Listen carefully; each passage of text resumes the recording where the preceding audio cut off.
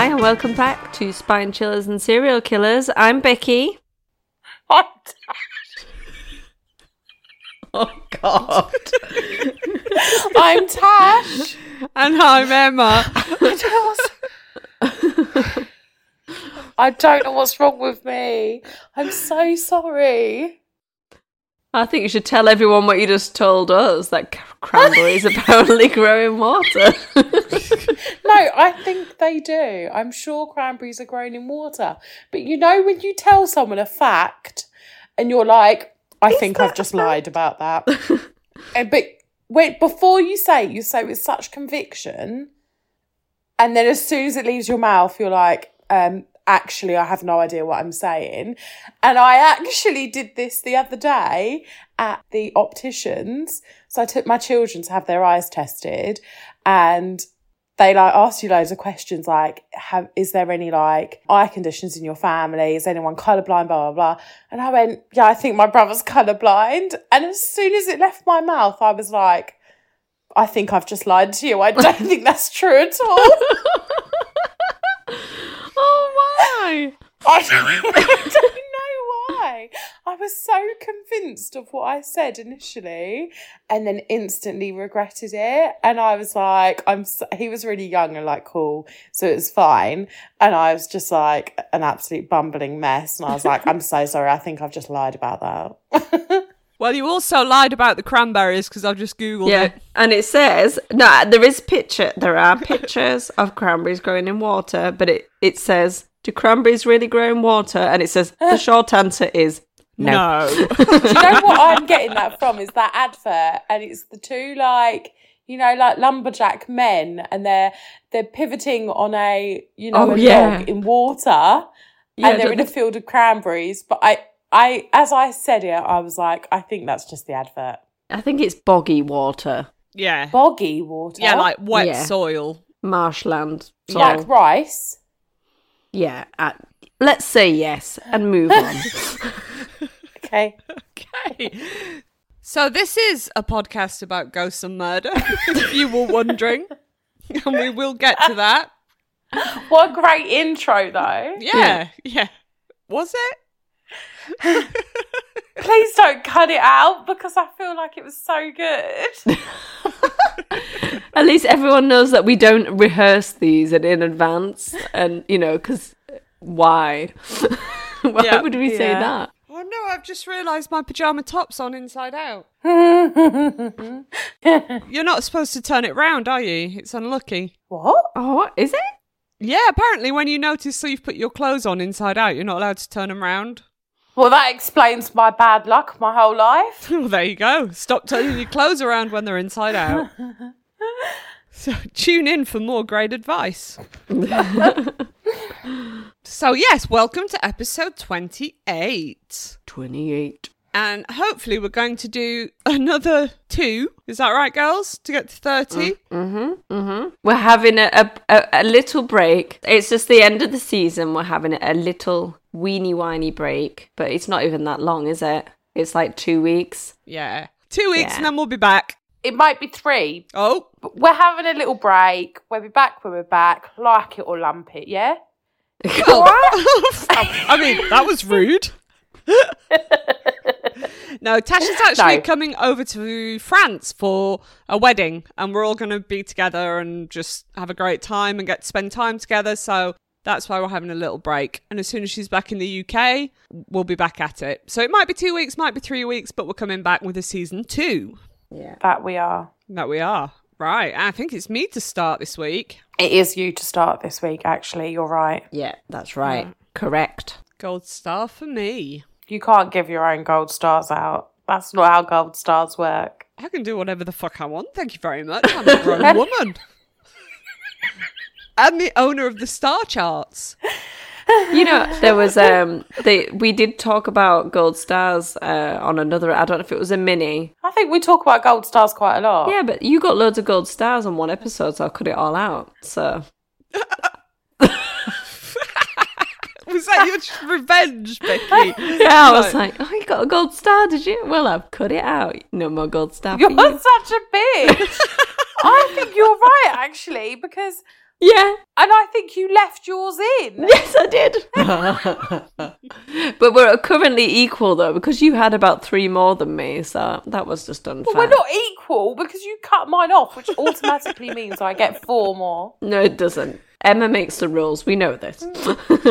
Children, no fighting. Who wants a ghost story? Don't even want to start anyway.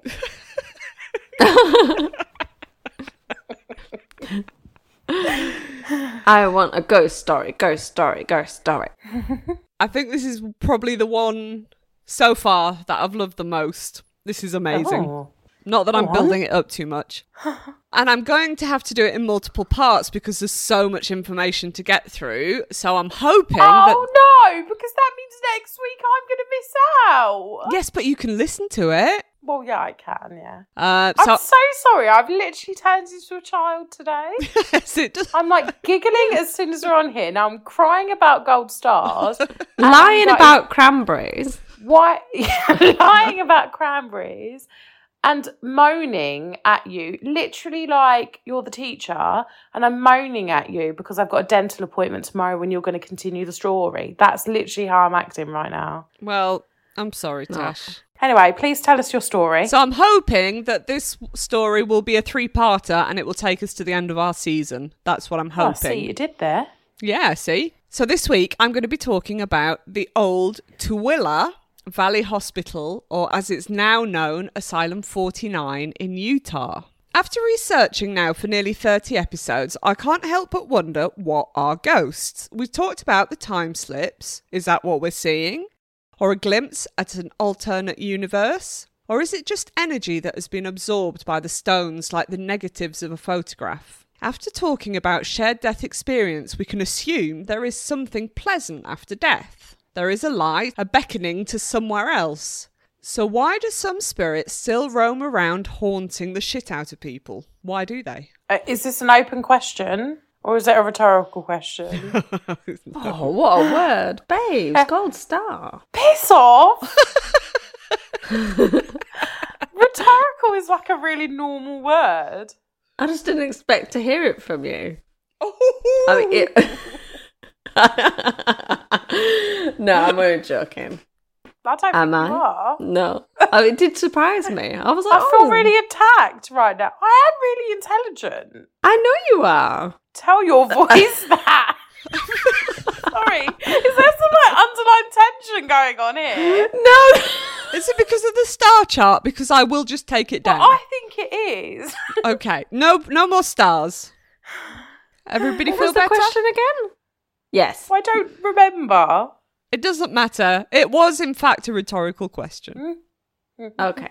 Okay. So during the research for this particular episode, I came across an interesting theory. Yeah. When we die, our souls kind of split. All that's good in us and at peace goes off into the light, but the darkness we all have, I mean, everybody has it. The stress, the anger. I mean, Becky's is coming out in full force tonight. Exactly, see? I didn't mean to. I didn't mean to come out that way, if that's how you took it. Have you two quite finished arguing? So that little bit of darkness stays. And that's what does the haunting. And it stays around until eventually it just disappears, exhausted and worn out. So that could explain why so many hauntings are scary and classed as demonic, because it's just a bad part of us that's staying behind to create a bit of mayhem. All right, and so like all the happy ghosts just go to the other side straight away? Yeah. If you know what I mean. It's a theory. Yeah. Because they're It's a finished. theory. Yeah. I actually think it makes perfect sense, to be honest. Yeah, it does. Well, we're seeing a lot of theories, aren't we, throughout the weeks? And yeah, it just got me wondering. Anyway, I will start the story. So for this episode, my sources were mainly a book called The Haunting of Asylum 49 that's written by Richard E. Stepp and Cami Anderson. And to be honest, it's possibly one of the best paranormal books I've ever read. And I'm only halfway through, so that's how good it is.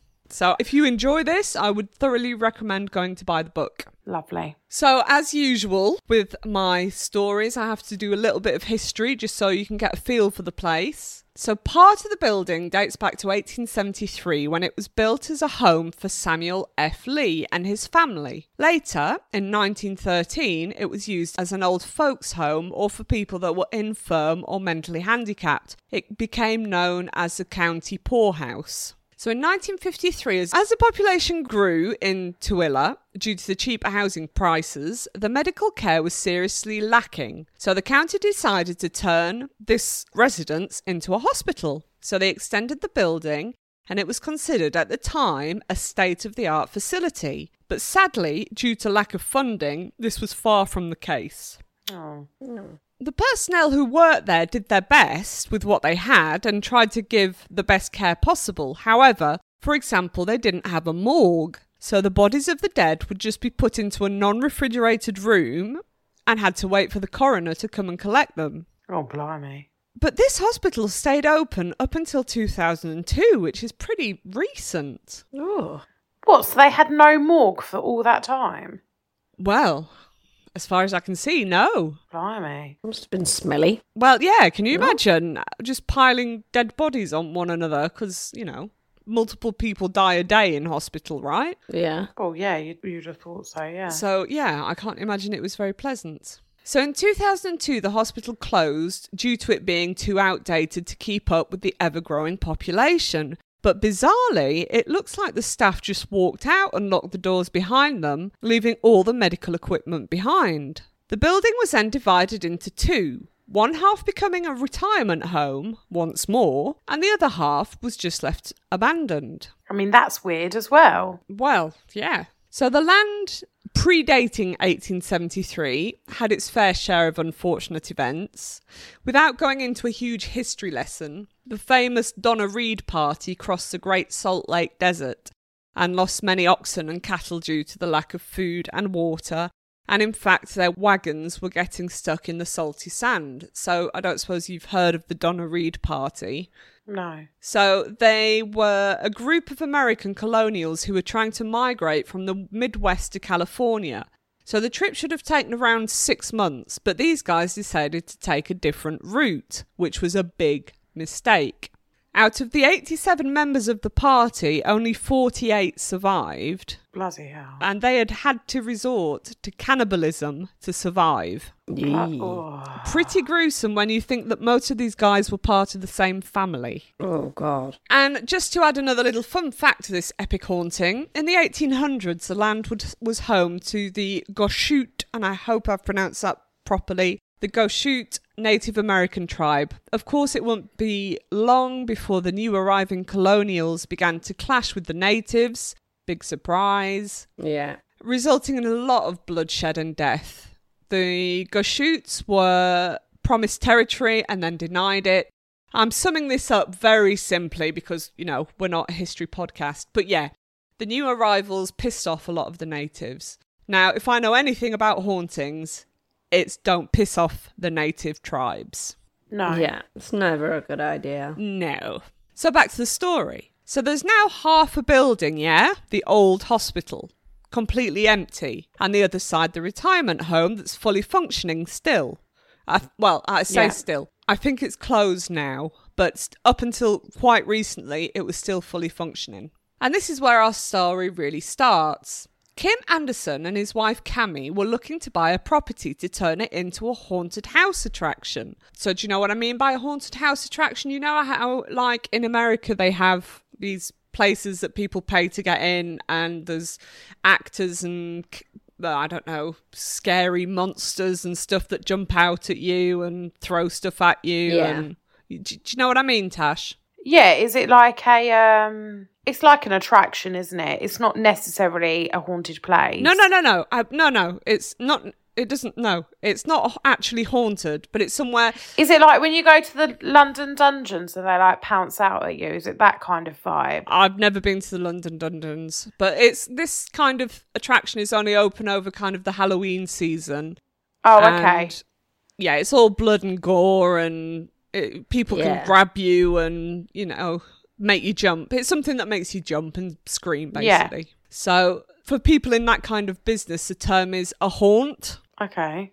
So that's what they wanted. They wanted to buy somewhere to build their own haunt. Yeah. Kim had worked in one as a youngster, and he says it basically saved him from going down a very dodgy path. So it became his dream to one day open his own haunted house. As he pulled up to the old tooele hospital placed on a hill, like any respectable haunted house would be, and conveniently just next to a cemetery, he fell in love with it. As he walked round the rooms and saw that it had been left exactly like it used to be like a running hospital, he thought to himself, this is perfect. So it was a done deal. And around 2005, I'm not exactly sure on the exact dates, but it's around 2005. Yeah. Mm-hmm. Kim bought that old hospital to turn into what is now known as Asylum 49, one of America's scariest haunted house attractions. He bought it with other people as well. He's like a co-owner, but he's going to be the main character of my story. Yeah. But little did he know at the time that he was actually buying a real haunted building. He found this out pretty quickly, in fact. The first day he was walking around his new property, he discovered that the retirement home owner had tried to make a haunted house for Halloween inside the building a year ago. He found a maze in the conference room that had been made out of white sheets hanging from the ceiling. Can you picture it? That doesn't sound terrifying at all. Well, that was kind of the aim of the game, I think. So as Kim wanders his way through the maze, he suddenly becomes uneasy. He could sense something wasn't quite right. And then he felt it, a little tug on his combat shorts. He looked down and it happened again. Only this time he saw his shorts being tugged by an invisible presence. At that point he'd had enough. He fought his way through the sheets to get out of the maze and vowed to never go back in that room again alone. Of course, he didn't tell anyone of his experience, afraid that they would think he was losing the plot, until one day he was chatting to the retirement home owner.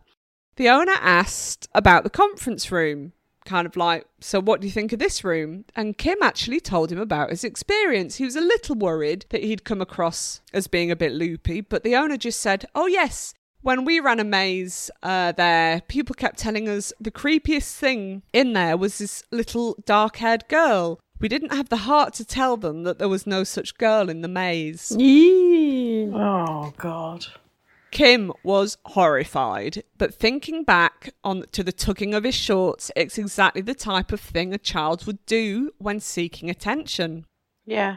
So, construction begins, and everyone working there began having weird things happen. Their tools would go missing and turn up in a completely different room. If they weren't going missing, they were being pushed off ladders. The workers would hear disembodied voices talking or calling them by their names. Oh. Yeah, I know. No one really talked about it. They just worked around the issues, making sure the tools were placed somewhere flat as to not be pushed off anything, and they would just hike up the music to drown out the voices.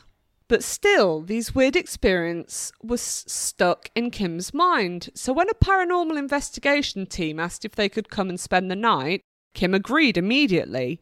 He, of course, expected nothing much to come of the investigation, but he was wrong.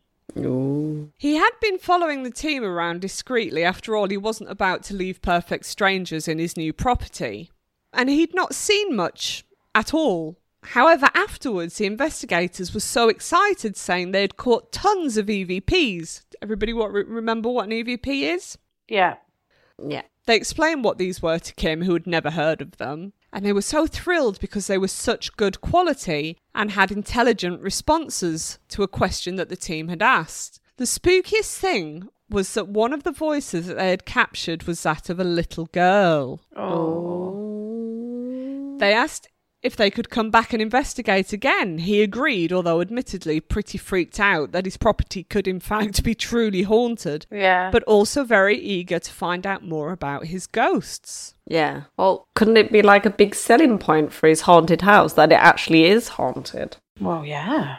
Well, yeah, 100%. As he had followed the investigators around and he'd seen how they operate, he thought he'd give it a go as well to see what he could get, so he got himself a tape recorder. And one night, he just wandered around the hospital asking the normal questions. Is there anyone there?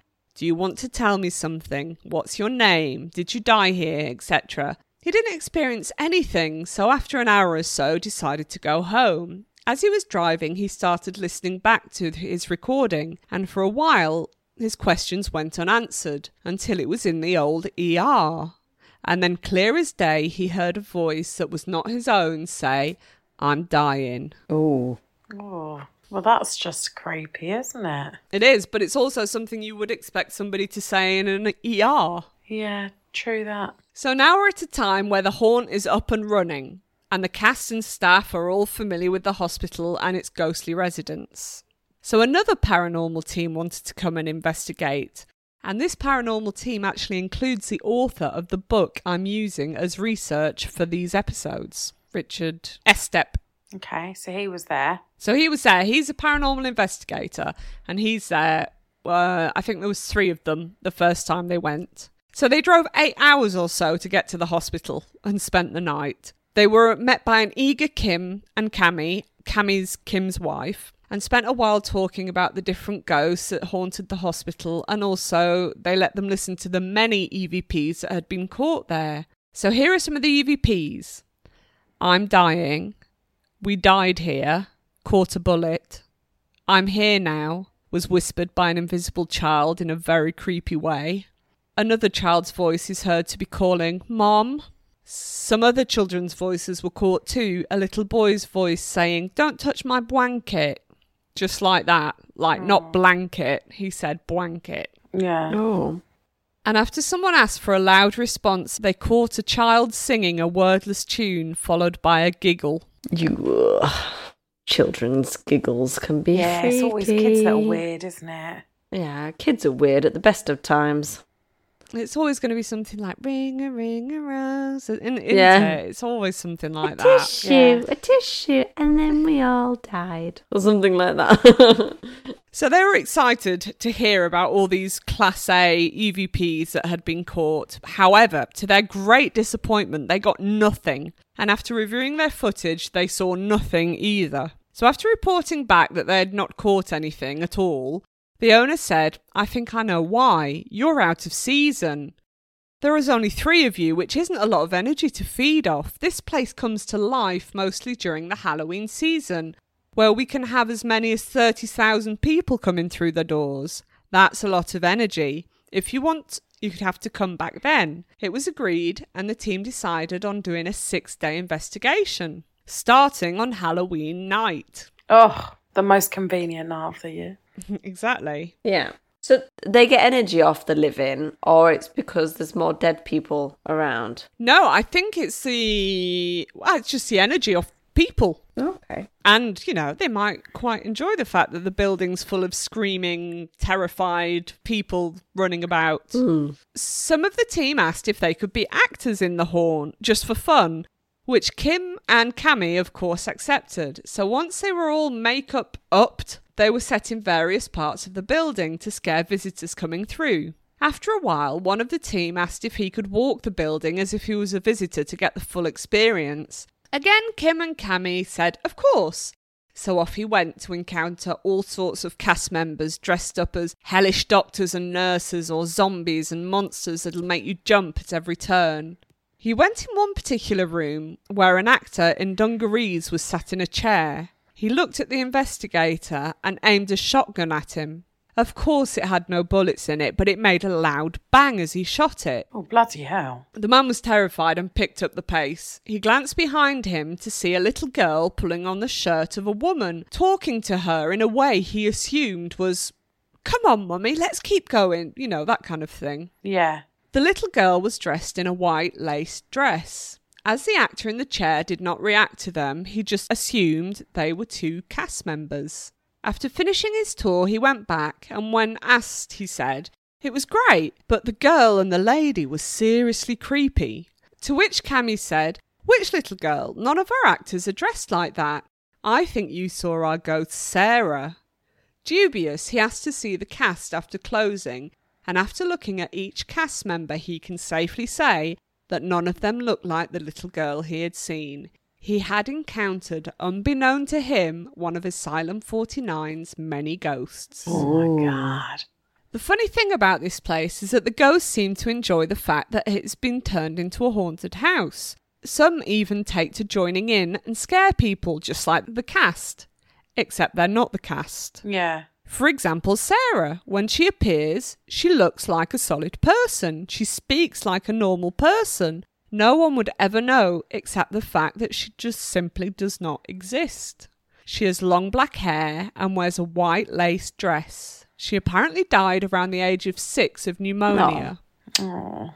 Kim said on the first night the haunt was going to open, he went to check all the cast were in their places and ready, but as he walked through, he saw no one. He found all the cast in the staff room saying they're not going back out there until the little girl is gone.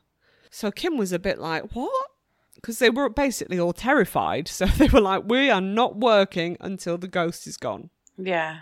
So Kim went out in the hallway and he saw the little girl too. And she was crying. She said she just wants to join in and scare people too. Oh, bless her. And she said it wasn't fair that she couldn't. So he suggested that she go hide under one of the beds and that she could grab people's legs as they walked past. And that way, the cast didn't have to see her. Nobody knew she was there. He didn't mention it to the cast, but she felt like she was joining in. Yeah. With these words, she vanished into a black mist and did just what he said. She began grabbing people's legs. They, of course, thought it was just part of the show. I wonder what they would think if they actually knew what was grabbing their legs. Ooh. Later, he was called by some security saying they had seen a black mist going from one bed to another through the evening. Kim just said, oh, don't worry about it. It's just the smoke machine. Yeah. That's all you need to say. Sarah tends to stay around the nursery area and has another little girl spirit with her called Tabitha. Tabitha is a lot more shy than Sarah and wears a yellow dress. We are not really sure what caused Tabitha's death, but the resident psychic medium, Misty Greemstead, thinks it was either a brain tumour or a brain hemorrhage or something to do with, kind of brain stuff. Yeah. Yeah. The two little girls apparently become very sad when the season is over, and the cast members are said to go out of season just to hang out with them in the nursery and keep them company, and even take them toys. One of the staff says that after dozing off in there, they were, this is horrifying, they were awoken by Sarah playfully licking their hand. Oh, God. What a weirdo. Yeah, but kids are so weird, aren't they? Like, don't tell me that at least one of your kids wouldn't do that. Probably just like randomly come up and lick your No, but like hand. weird because it's a ghost, but that's just a very childlike thing to do, isn't it? Yeah, kids are weird, aren't they? It would be absolutely terrifying. Horrifying. But yes, I see what you mean. Kids do gross stuff like that. Well, kids are terrifying when And they gross.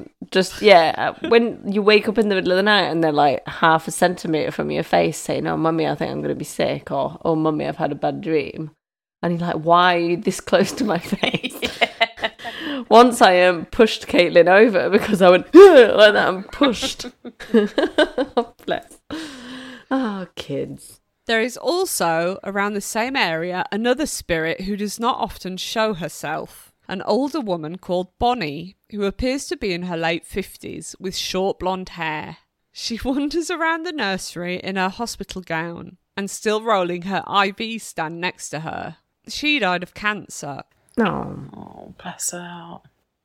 People wonder why she'd be haunting the nursery. But they found out that not only does she search the whole hospital for her husband, but when she was alive, she would often come to the nursery to look at the newborn babies. Oh, yeah. So Sarah, Tabitha and Bonnie are but 3 of many, many ghosts that haunt Asylum 49. And now I shall introduce you to 2 more. So Asylum 49 has one long hallway going through it. As most hospital corridors, it's pretty foreboding and unsurprisingly is a favourite spot for a couple of ghosts. Do you know what I mean? You can kind of picture it. Oh, I can't can you? picture it. Long Yeah. Yeah. Hospital corridors are just ridiculous. Yeah. So the first one is called Robert. He only appears in shadow form.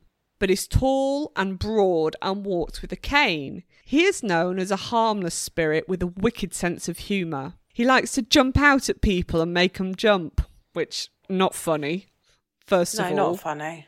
But I imagine to him it's jokes. Yeah, that's how he's meaning it, but not funny. He's been caught on EVPs telling jokes, and this next part I find absolutely terrifying, even though it's been described as funny. He was once seen crawling on his tummy like an army soldier, like they do the army crawl. Yeah. Into the oh God, it's terrifying. Into the conference room. Remember the room that had all the sheets hanging from the ceiling? Yeah. Yeah. So he's crawling like this soldier so no one sees him, so he can make people jump. I think that's funny. I think he sounds hilarious. Yeah. I think how bored you'd be as a ghost, though. I hope. Like, oh. Yeah, and I think fun, because we don't often think of ghosts as fun, and he sounds like a right hoot. Yeah. Imagine all his ghosty friends laughing at him. His dad ghost jokes. Yeah. Uncle Rob and his jokes. It's funny you said that, actually, Becky, because, well, you'll see in a minute. So they've caught footage of this shadowy figure attaching himself to groups going round the haunt, completely oblivious to the fact that they are indeed being followed. Robert is what would be called an intelligent spirit, as he communicates and interacts with the living.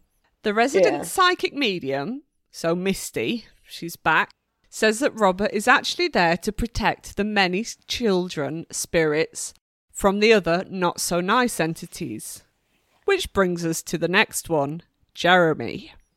Jeremy likes to hang out in the same hallway, although he does wander through the entire hospital as he wishes. He died after being severely burned in a fire. Oh. Which makes his apparition terrifying in aspect. His face looks distorted and twisted from the burns. He is known by the female staff as being a bit of a creep, as even though the staff and owners have set clear rules to the spirits that they must never follow them home, Jeremy thought he would follow Misty, remember, the psychic medium. So Jeremy thought he'd follow Misty home, and she caught him peeking at her while she was in the shower. Oh, fucking creep. What is it with peeking? Why is it so creepy? Because it fucking is. So despite his appearance, he enjoys being caught on film. And one visitor snapped a pic of him in the middle of the hallway in what appeared to be a clown mask. Kim jokingly referred to him as the creepy clown face guy. So Misty later told Kim that he had actually really hurt Jeremy's feelings, as what he had initially thought was a creepy burn victim / clown mask was actually Jeremy's face. Oh, bless him. Oh, that's sad. Yeah, from severe burn trauma. Kim never called him the creepy clown face guy again. Oh. He's not a nice guy, girls, okay? Maybe he's not nice because he was burnt alive. Yeah, probably. Thing is that if he come up to you all like burn and skin falling off, and it was like hi, you'd still be like ooh and run away because he's like all burnt. So he probably just got fed up of it and started being a creep. Maybe. He's also known to lie about who he is and pretends to be other spirits present at the hospital and imitates their voices on EVPs. Why he does this is unknown, but there is always a huge giveaway. I think just banter. Wherever Jeremy is, the smell of smoke follows. Oh, bless him. One of the security guards had a run-in with Jeremy as he was installing a new camera in the hallway. He was there with his brother and young son. The son was holding the ladder, when suddenly the doors that led to the lobby swung open, and a man walked in. His face covered in bandages, but you could still see his eyes and his mouth. The entity looked at them for a while, and then he just walked the entire length of the hallway and disappeared. The brother of the security guard turned to ask him, "Did you just see that?" He hesitated as he didn't want to frighten his young son that was with them, but the boy also said, "Did you two just see that?" and added, "Can you not smell the smoke?" Ooh. I mean, that is creepy, isn't it? Misty is also said to have witnessed residual entities. So, like, we've talked about this before. A residual ghost is basically just a ghost that repeats the same actions over and over and over again. They're not aware of us at all. It's probably like a traumatic moment or, you know, something that they did a lot. Like the janitor constantly mopping the floors or... Yes, yeah, exactly. And they won't interact or anything like that. So Misty's said that she's seen residual entities. They're completely unaware of their new surroundings and do not interact with the living at all. She remembers one instance where she saw a nurse pushing a patient in a wheelchair. They looked as real as can be, except they were paying no attention to anything or anyone around them and simply just faded away. And that is where I'm going to stop for this week. Oh, no. So, yes, you'll have to tune in for more ghosts at Asylum 49 next week. It's a bit like that film, 13 Ghosts. Like all different ghosts, all different stories. I don't think I've seen that. And it reminded me of the Chateau de Fougeray that we did. Yeah, I was just going to say that. It feels a bit similar to that, doesn't it? Yeah. So yeah, I'll tell you more next week. What do you guys think, though? I think it's super cool. I think really cool. I'm a fan of an interacting ghost. I think fun. Do you? No, I think fun once you've made peace with it. So, like, the point where they're at, where they're like, oh, that's Jeremy. Do you know what I mean? Or whoever. And, like, Sarah. Like, they know them. So they're like, oh, you know, they're at peace with them, I suppose. I think that's fun. Yeah, the non-scary ones, and everybody's kind of used to them, and you know, I can see. I still think it would freak me out a little bit though, but then I'm a bit of a wuss. And I wouldn't really want anyone peeking at me when I'm in the shower, ghost or not. He's not a nice ghost, apparently. Well, thank you for your story. Thanks for your story, Emma. That was really, really good. I'm looking forward to part 2 that I will listen to rather than participate in. That's brilliant. I'm glad you enjoyed it. I'm fascinated by the place. I actually I'm quite good at that. I'll never get to go there. Well, you never know. Right. Are you guys ready for mine? Mate, I was born ready. Born ready. It's like my whole life has been leading up to May the 12th, Thursday night. I don't know what the time is, but Becky's murder story. Why are you sucking up to Becky and you didn't suck up to me? You think I'm sucking up, but has the tone of my voice changed once? Are you just being sarcastic? What's going on tonight? What's happening? Very, very passive. We like each other, really. Just showing the people a different dynamic. Yeah. Basically, what it is, my whole thing about being on this podcast is I'm just reaching out to single men, so I feel like I have to show them the many faces of Tash. Oh, I see. Do you see what I'm doing here? Do you see what I'm doing? So tonight we're getting bitchy Tash. Bitchy Tash, yeah. And a little bit of bitchy Becky, actually. Sassy. You know. I like to say sassy. Sassy. Yeah. Bitchy's horrible. Sassy's fun. Yeah. Sassy suits you both. You're both very sassy. Do continue. Go on then, Bex. Go on. Tell us about it. What happened? Tell us about it, Sturd. Who did it? Do you want me to cut him?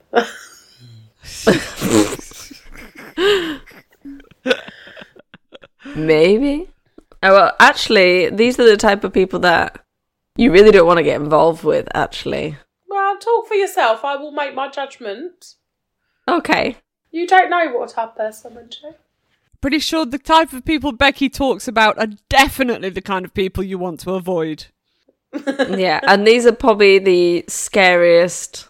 Yeah, the type of people that I definitely do not want to mess around with. I'm not liking the they, like multiple. They? Yeah. Oh yeah, there is multiple. Are they hillbillies? No. Oh, God.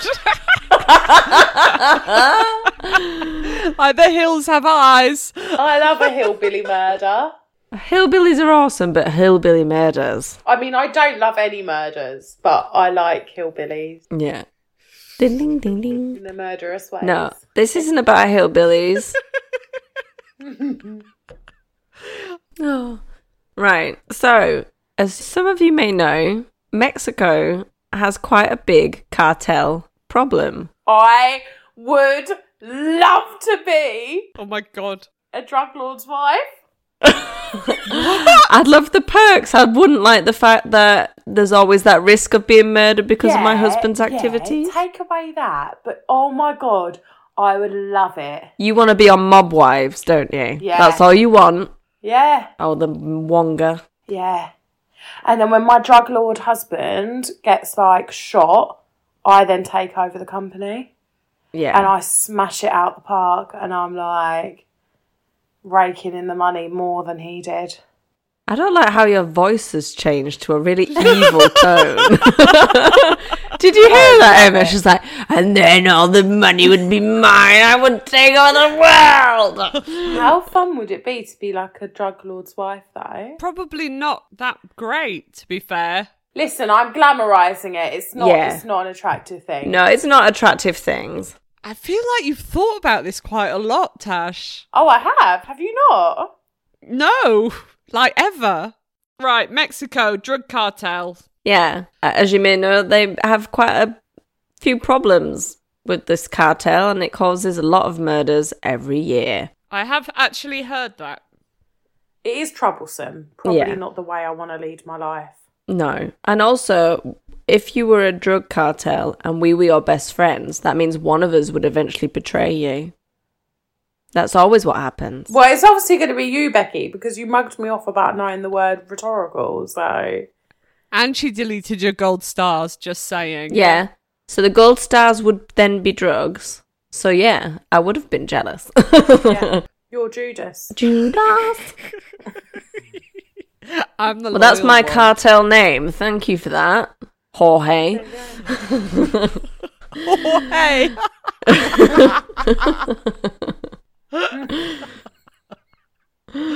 Jorge. Whore, Hey. for short. In the first half of 2019, there were a staggering 17,608 gangland murders in Mexico. That's ridiculous. That means there's around about 94 people being killed every single day. Fucking hell. Don't they have, like, huge issues with, like, police being corrupt? Yeah. That and a lot of feminicide as well, a lot of crime against women at the minute. And it's just because they have the cartel and everything, there's not enough police to look into everything. And like you say, there are some of them that are corrupt as well. Yeah, they're just bribed, like, to just not give a shit, basically. It's Yeah. that I think the cartel is so big that they just have to tolerate some of it. Yeah. That, you know, there's no way around it. And there's it's an eye for an eye, isn't it? So... Yeah, exactly. And they're always feuding between cartels and everything. It's a big fat mess. Why do we know so much about drug cartels when literally none of us do any drugs or live in Mexico? Yeah, but there's lots of films and programs about it, isn't there? Yeah. Oh, yeah. And they often have lots of sexy men in, so... That's where we get all Yeah. our information. That's why we Netflix. listen so much. Very reliable sources. Absolutely. 2019 saw a total of 33,554 people being murdered, making it the bloodiest year on record Jesus so far. Christ. 2019? Yeah. Well, I suppose they couldn't after that because we were all shut in, weren't we? Yeah, COVID saved lives. There was still a lot, actually, in 2020 and 21, just not as much as 2019. The bloodshed often spills into affluent tourist hotspots, including Mexico City and Cancun, where millions of tourists holiday every summer. Do they murder the tourists? I think some of them accidentally get mixed up in it. But I think often in those countries, like, because it's so notoriously dangerous, you're not meant to leave Certain areas. certain Yeah. areas, are you? Like, there's the holiday destinations. You have to stay within those sort of complexes and, like, their private beaches and stuff like that, aren't they? Yeah, well, Cancun, it's basically the beach parties, the hotel parties, and the boat parties, and then you don't really go Yeah. many other places. Not like I've been there. I'm speaking from watching other people. Watching people's Instagram. Yeah, and documentaries and stuff. While the latest homicide statistics are pretty horrific, the methods cartels use to keep rivals in check is just as terrifying. In recent years, large cartels have splintered into smaller fractions who then battle for previously shared turf. So they're all splitting and then fighting over the turf. This escalates the violence and prompts kidnaps and tortures. Gangs fighting over control of lucrative routes for smuggling drugs, migrants, and stolen fuel often seek to intimidate their rivals by leaving dead bodies hanging from bridges or dumped in public spaces. That's gross. The spiraling cartel wars have left a backlog of 30,000 unidentified corpses. Oh my God.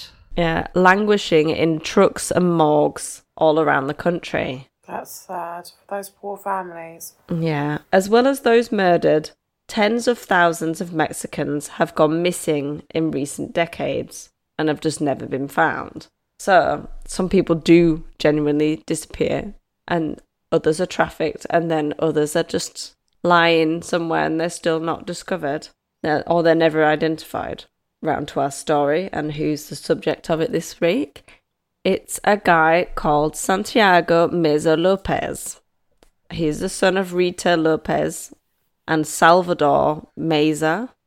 How cool is the name Salvador? It's really cool. But do you also remember that song you had to sing at school in France where it goes, Hiseo Santiano. Na na na na na Matolo. Yeah, what's that got to do with Salvador? But the first geezer was called Santiago. Oh yeah. I do listen. More than Becky, apparently. That was some good singing, by the way, girls. I like how the no singing thing is working out. Yeah. You actually sung first in this podcast. Did I? This week. What did I say? Yes, you did. What did I do? I can't remember, but you definitely sung first. Did I? Yes. Okay. Should let it out to prove you wrong. Well, I know I'm right. Was it just like a tuneful word as opposed to an actual Still counts. song? Yeah. Still counts. It does not. Yes, it does. Okay. Okay. I'll be honest, I enjoyed it. Oh, Yeah. thanks. You're welcome. So, Lopez started. Is that a song or was that just you having a glitch? Did Becky just glitch? I think she was rapping, wasn't she? Was that a rap?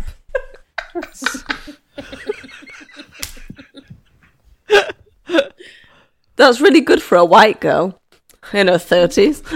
Was it? I literally thought you got stuck on a word. It's like, you okay, babe? The embarrassment has made me lose my place.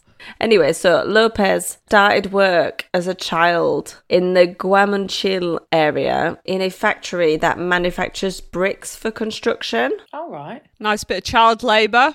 He had to work there to help support his family, made up of 9 children. That is a lot of kids. Yes. There's a lot. Anyway, so he travelled to Tijuana, I don't know how that's pronounced, in the mid-90s in search of better living conditions. So, moved to a big city for his dreams to come true. According to him, his criminal life began in 1996, when he found out that his sister had been raped by members of a criminal organisation in the area. That's sad. Yeah. Wanting revenge. That'll do it. If anything's going to send you over the edge, it's someone raping your sister. Yeah. So, wanting revenge for her, he joined the Tijuana cartel, a criminal organisation. So, he joined them through El Tio, which is the guy that he knew in this cartel. So, his real name is Teodoro Garcia Cimontal, and his nickname is El Tio. And the cartel was led by the Arellano Felix brothers. He joined this because there was a name there of them assassinating the rapists. So at first, Lopez worked for the Felix cartel, taking care of the horses and doing like masonry work. So quite honest at the minute. So he eventually started dealing for them. And through his amazing dedication and cartel work ethic, he was promoted to drug office keeper. Well done. Yeah. So hard work does pay off, boys and girls. Yeah. Have you seen? It's just like a normal job. You have to like keep at it. Work Listen, ethic. You got to work your way up. This is what he's doing. Joking. We're joking, people. This is all said in jest. So, at the time, the Felix cartel were fighting with the Sinaloa cartel over different routes in and out of the US. Because of this, there were many raids, kidnappings, and murders between the two cartels. Obviously, with all these murders, you need to get rid of bodies. Oh, God. And so the Felix cartel would usually dump bodies in, like, rivers or sewers. The problem with this is there is quite a big threat of being caught, literally red-handed, with a body in your hands. And also, moving bodies around is hard work. Yeah, but think how muscly they'd be. Oh my God, Tash, please, Tash, somebody just you be do a boyfriend. need a boyfriend. Jesus. Someone come and whisk her away, sweep her off her feet. So they started thinking and looking into more inventive ways, maybe, of getting rid of some of these bodies that they had knocking around. I don't like where this is going. The heads of the organisation brought in some hardened foreign criminals to get a little bit of advice of how we can sort out this all these bodies. So they're seeking advice from other criminals from other countries. Yeah. They're outsourcing information. It's brainstorming. Yeah. Brainstorming.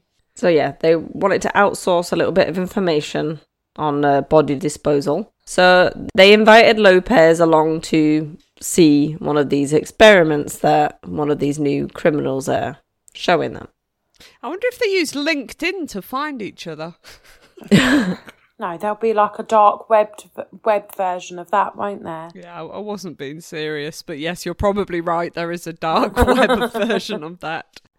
So they invited Lopez along to one of these meetings, and the criminal that they saw was showing them how to dispose some of these bodies. So they poured litres of water, lye, and other chemicals into a drum and asked Lopez to drop a leg of beef in there.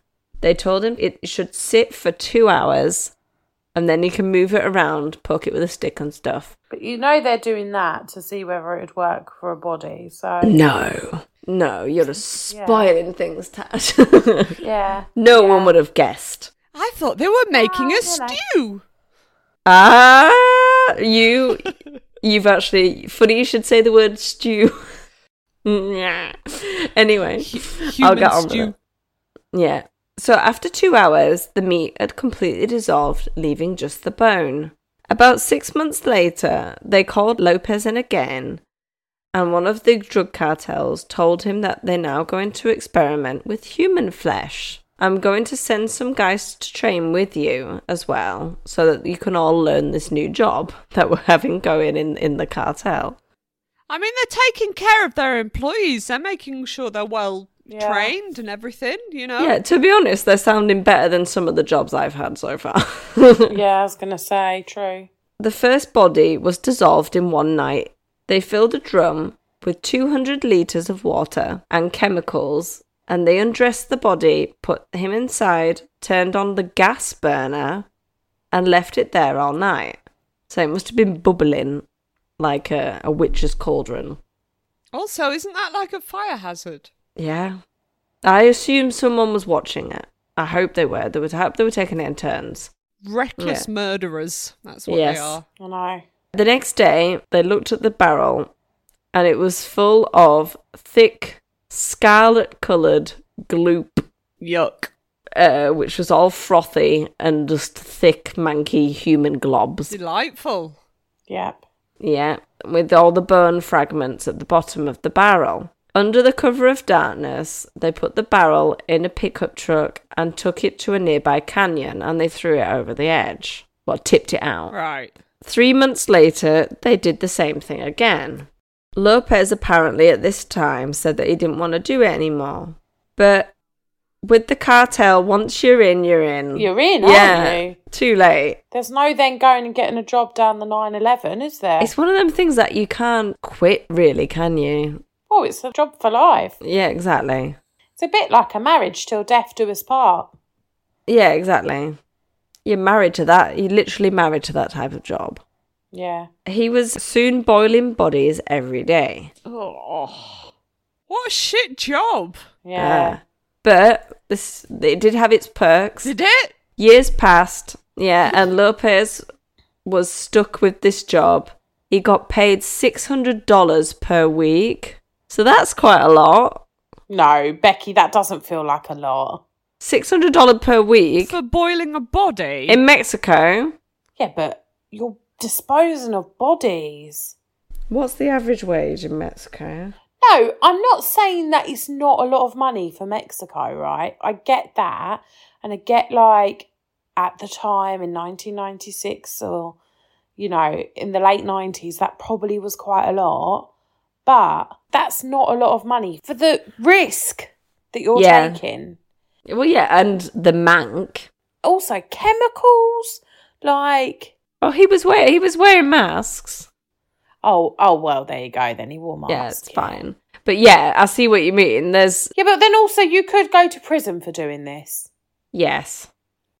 Well, we know who he is, so he obviously gets caught at some point. Spoiler!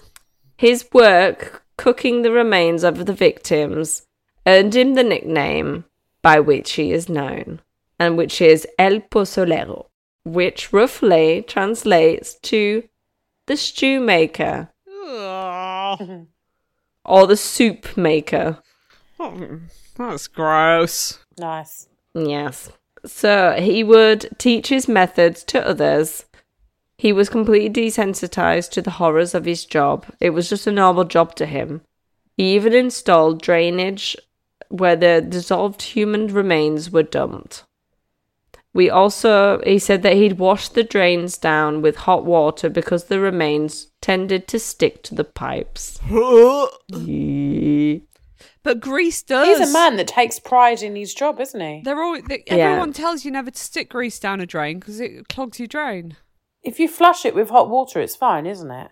Yeah, I think if you leave the hot water running for a while, but still. So you both put grease down your drains? No, I don't. I Well, dispose of it properly. You pour it back in the bottle and take it to the tip. Are you talking like if you deep fry stuff? Yeah, that oil. I never deep fry. I don't deep fry anything at home. I don't now because there's no oil anywhere, and it's €7 for a bottle of oil. So is it? It is. I've got some oil, Becky, you can have, but €10.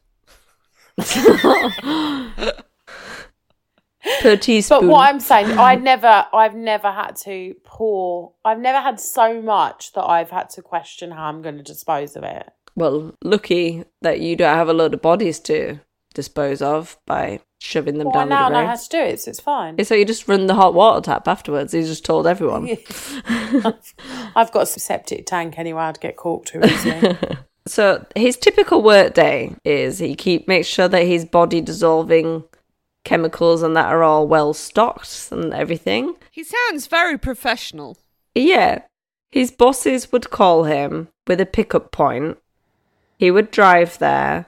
Once he arrived, other vehicles would just turn up, like Breaking Bad style, just like out of nowhere. The one transporting the bodies would even move a bit more forward or flash their lights.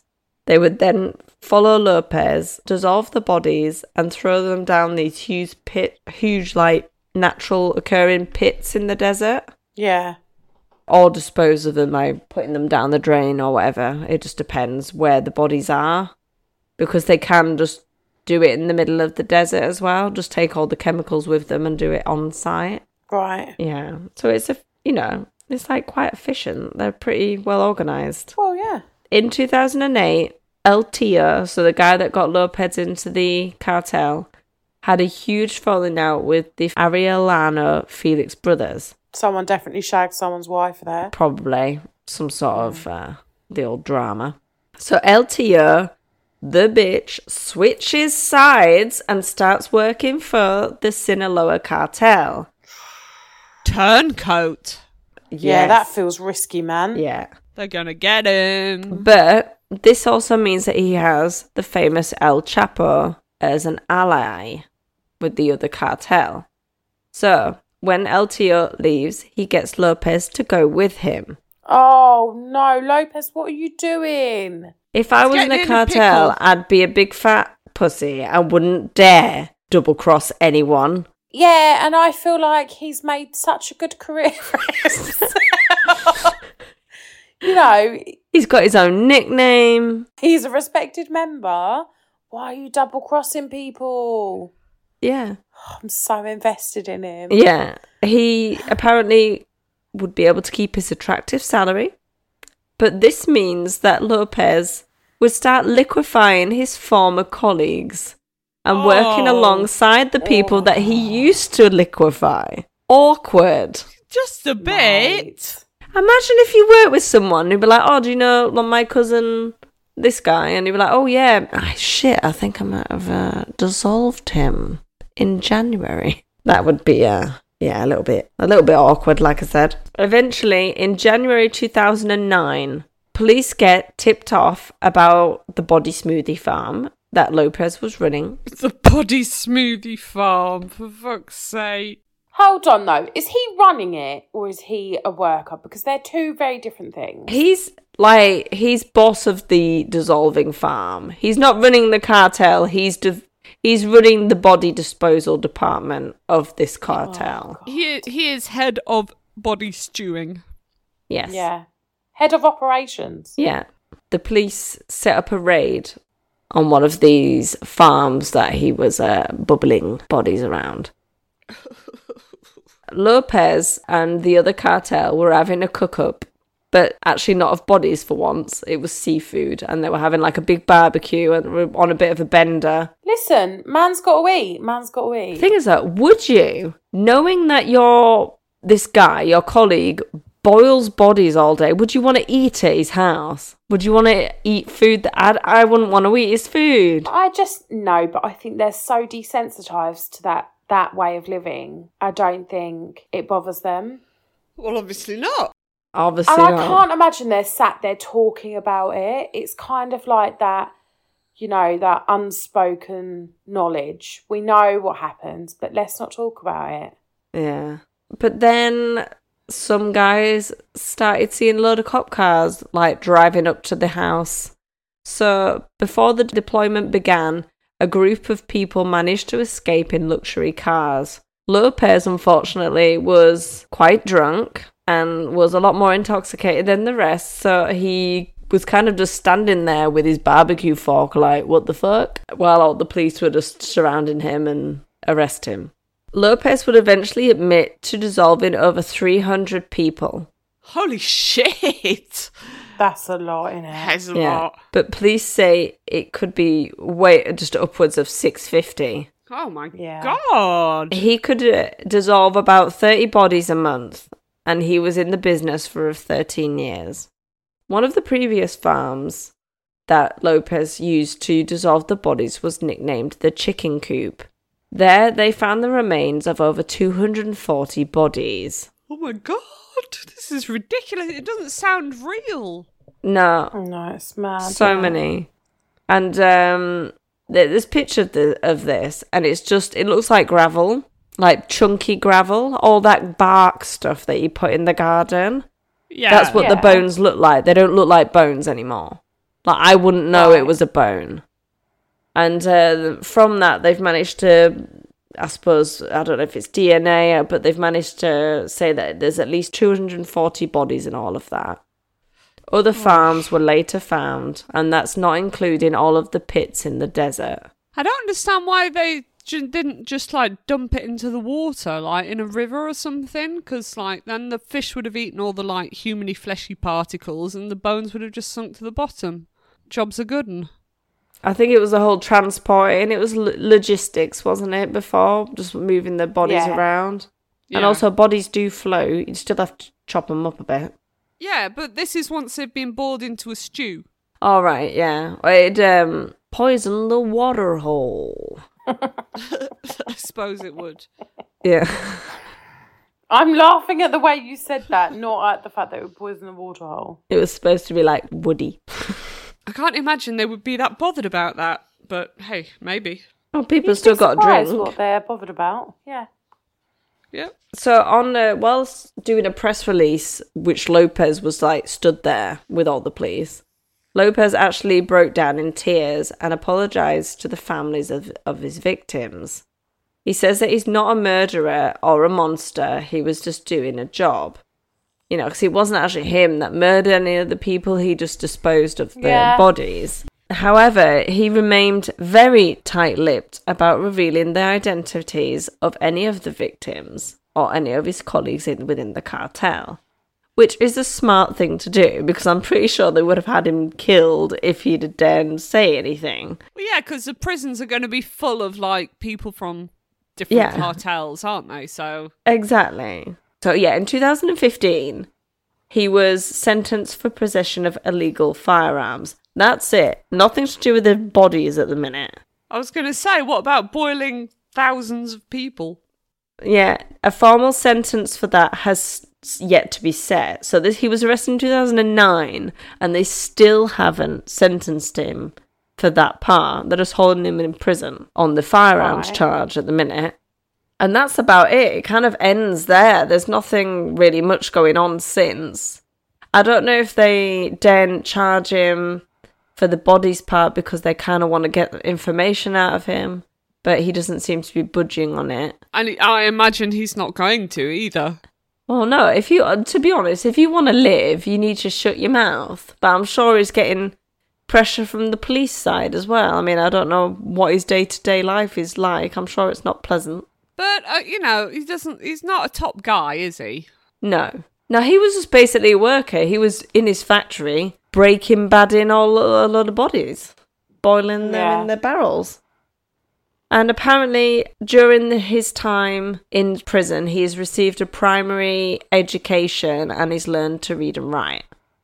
Or learned to write, probably, because he left, because he had to start working as a child, didn't he? So he's never had much of an education. And that's it, really. That's the story of the stew maker. Well, that was grim. Santiago Meza Lopez, even. I'd like to say I enjoyed it, but it was a bit grim. I actually really enjoyed that one. It was interesting. Grim, but interesting. I can't decide whether I feel bad for him, because he's obviously had a shitty start in life and just ended up in the wrong crowd. And he still boiled bodies every day. Yeah, but like you exactly. say, he kind of tried to back out, but once you're in, like we said. Yeah. You can't leave. And he went in there with kind of honourable intentions, really, of avenging his sister. Yeah. So it's a hard one, isn't it? This is the first time I'm like, are we rooting for the murderer? Or... No, I'm not rooting for him, but there's certain things that can be understood. Yeah, okay, we'll leave it at that. I can kind of understand. Yeah, we can leave it at that. Well, thanks for that, Bex. Thanks, Becky. No problem. No problem. Yeah.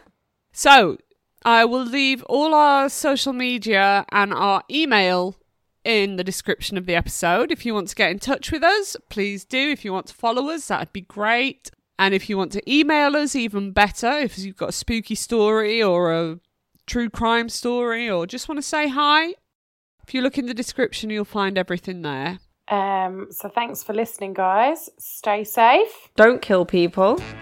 And keep it weird. Bye. Bye.